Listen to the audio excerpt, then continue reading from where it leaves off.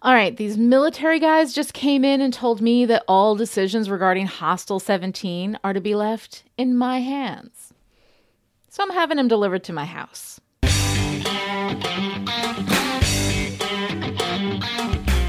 Hi, and welcome to Still Pretty, a Buffy the Vampire Slayer vlog and podcast. I'm story expert Lonnie Diane Rich of Chipperish Media, and we are here today to talk about The Killer in Me, the 13th episode of Season 7. The Killer in Me aired on February 4th, 2003, and was written by Drew Z. Greenberg, with Rebecca Rand Kirshner as executive story editor and Drew Z. Greenberg as story editor. This episode was directed by David Solomon. This is Solomon's penultimate directorial episode for Buffy. The first episode he directed was What's My Line, Part 1, all the way back from Season 2. The Killer in Me has some fun moments and some touching moments, but overall, it's not a strong episode. We have 3 stories here that pull away from each other, and one of them isn't even really a story. It's a comedic misunderstanding that doesn't pay off as nicely as the setup might have allowed. Overall, this episode has highs and lows, but the highs aren't that high. All right, let's get into the weeds. In The Killer in Me, Giles takes the potential slayers on a trip to the mountains where... Then apparently someone told them that the vision quest consists of me driving them to the desert, doing the hokey pokey, until a spooky Rasta Mama Slayer arrives and speaks to them in riddles. While the girls are gone, Kennedy admits to lying to get out of the camping trip, and then lies again to get Willow to go to the Bronze with her. We're not on a mission, are we? Meanwhile, Spike's chip starts going off for no apparent reason, and Buffy makes a call for help. Wrong number. Or a giant government conspiracy. One of the... Spike? When they get back home, Willow and Kennedy kiss, and Willow turns into Warren, which confuses everyone, and Willow has to prove she's actually Willow. There are other stories from kindergarten, non-yellow crayon stories in which you don't come out in such a good light. An incident involving Aquaman Underoos, for example? You want me to start talking? Hey, Willow! Willow and Kennedy hit the street to figure out what's going on, and they come across the campus Wicca group, where Amy is going through her 12 steps. But as Warren starts to take over, Willow leaves, and Kennedy discovers that Amy's contrition is not genuine. What did you do to her? What, to Willow? Oh, just your standard penance malediction is all. Meanwhile, a call comes in from England detailing Giles' recent encounter with a Bringer's axe, and the uncertainty about his fate leads to some theories. Look, I'm not saying it's a happy scenario, but we're dealing with a big bad that can be any dead person it wants. Buffy and Spike head into the old Initiative stomping grounds to find some drugs that might help the pain from the chip, and the military version of a welcome wagon crashes the party. All decisions regarding Hostile 17 are to be left in your hands. The remaining Scoobies head out to find Giles in the mountains, and they tackle him to be sure he's not the first. We all feel each other, including some of us who don't know each other well enough to take such liberties, thank you. Back at Buffy's house, Willow reenacts the day that Warren killed Tara, saying that she killed Tara by letting her be dead, and Kennedy breaks the spell with a kiss, bringing Willow back. It's just like fairy tales. What are you doing? Bringing you back to life.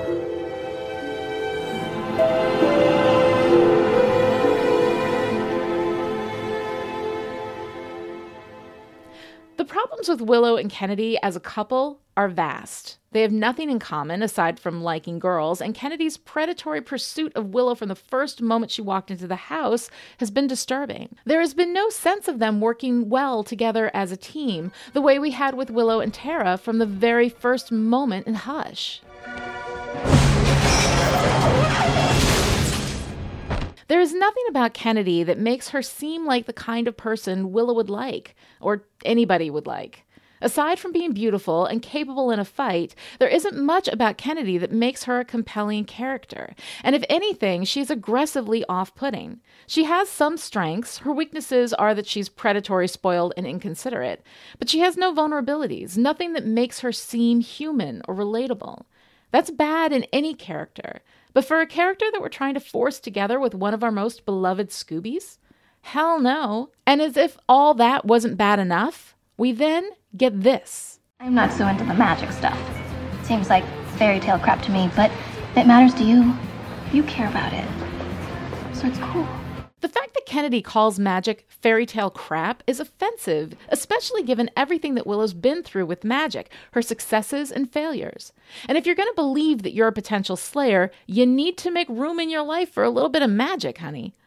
Then we move into a deeper story with Willow as she turns into Warren after kissing Kennedy. While much of the story is played for laughs, Hey, bad touching!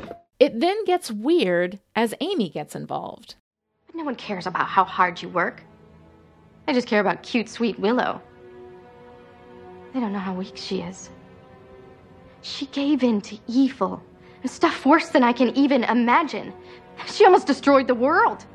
And yet everyone keeps on loving her? We finally get to the good stuff with Kennedy and Willow in the backyard, as Willow relives the moment Warren killed Tara, and we get the connection between this moment and the kiss with Kennedy. She was never gone. She was with me. We should have been forever. And I let her be dead. The stuff with Amy doesn't really make any sense. I mean, what does Amy get out of messing with Willow? She's mad because Willow almost destroyed the world and still gets to keep her friends? What does any of that have to do with Amy? She never liked any of these people anyway.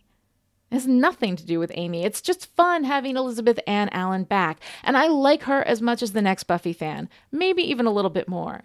But it doesn't make sense. She's faking being with that Wiccan group, a group that seems to know her and trust her and still spends its time making an empowering lemon bunt. Also, she has a handy alibi when Willow comes calling.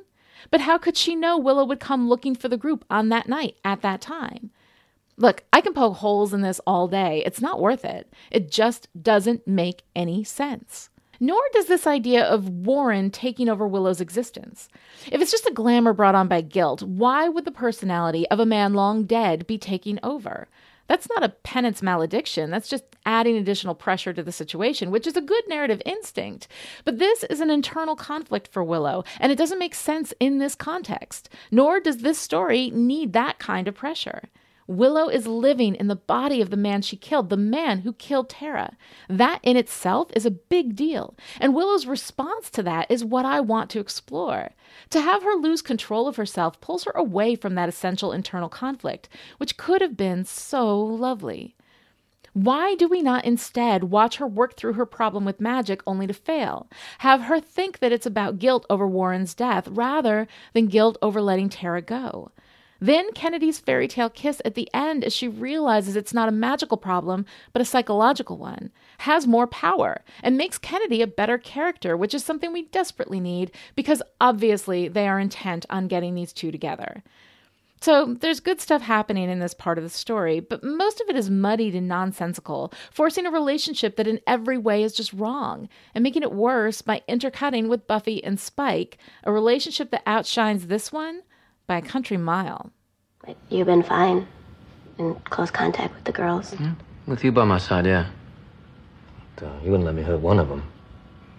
And that's the way it's gonna be, until we're sure the first is done making me its bitch. Either we're together or I'm on the leash.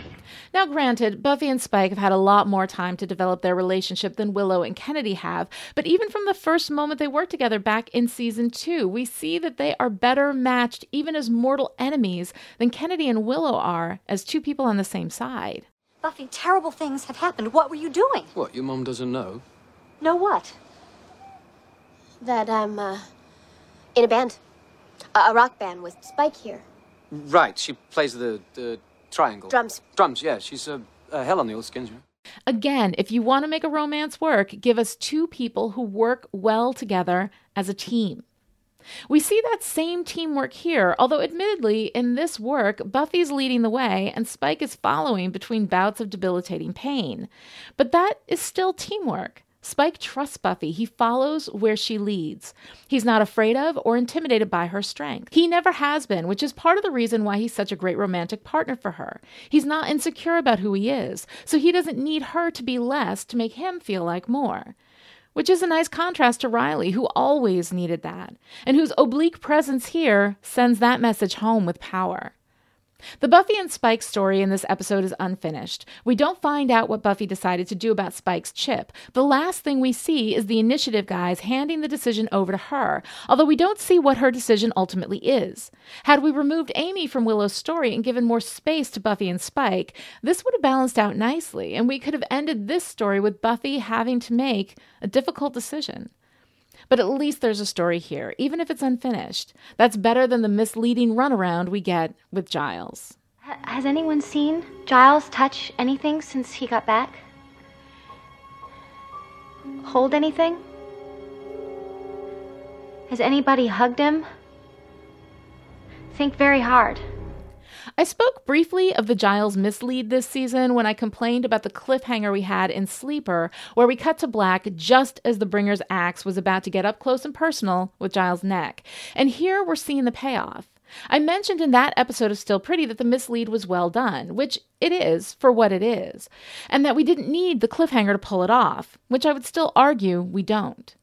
But now that we're here, my memory of this mislead is much better than the reality of what is actually done with it. Here's what I think has been good about it. They were very careful not to have Giles physically interact with anything since his return to Sunnydale. We get the almost hug with Buffy that's interrupted by the influx of Slayers and Bring on the Night. It's the girls who have the books he brought with them, and they hand them over while Giles just watches. In this episode, we even have this. Giles, you might want to get out there. Oh, God, what? Molly and Rona are fighting over who gets to drive the first leg. Bet you'd wish you renewed that California state driver's license now, huh? And it's all nicely done for what it is, although if you think about it even a little bit, you realize it couldn't have been the case. Giles traveled from England with at least Molly in tow, as she is from England too. In order for Giles to get into the car to go to the mountains, someone would have had to open the door and close it for him. Plus, that's a lot of people in a small car, and Giles isn't driving, so someone was shoved up next to him in the car. Even a few minutes of thinking about it, you'd realize it's just not possible. But in the end, it's a lot of thin nonsense. Also, we can get to this joke. Oh, wait a minute. You think I'm evil if I bring a group of girls on a camping trip and don't touch them? Which isn't even a Giles line. That is a Xander line. Giles would not say that. But it's funny, so in the script it goes, and all this buildup that Giles might be the first ends up doing nothing. You can tell if a storyline is ineffectual if you can pull it out and it has no effect on the larger story. This suspicion that Giles might be the first fits into that category. All that work, all that subtle laying of doubt throughout the season, so masterfully done, and in the end, it has no effect on the story at large. Now, if, say, the Bringers were on Giles' tail in the mountains and about to kill him again, but because the Scoobies rushed out there, they were able to save Giles and get something off the Bringer that would give them a clue to the first, boom, this whole thing has a purpose. But none of that happened.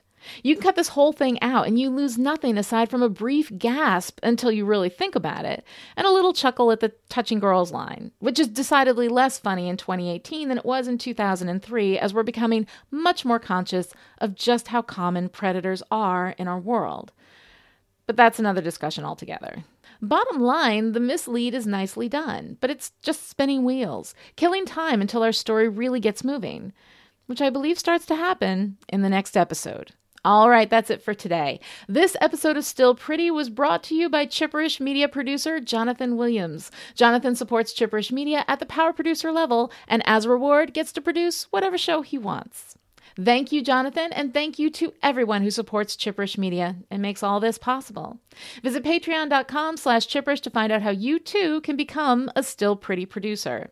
I'll see you next time with my thoughts on Season 7, Episode 14, First Date. Until then, stay pretty.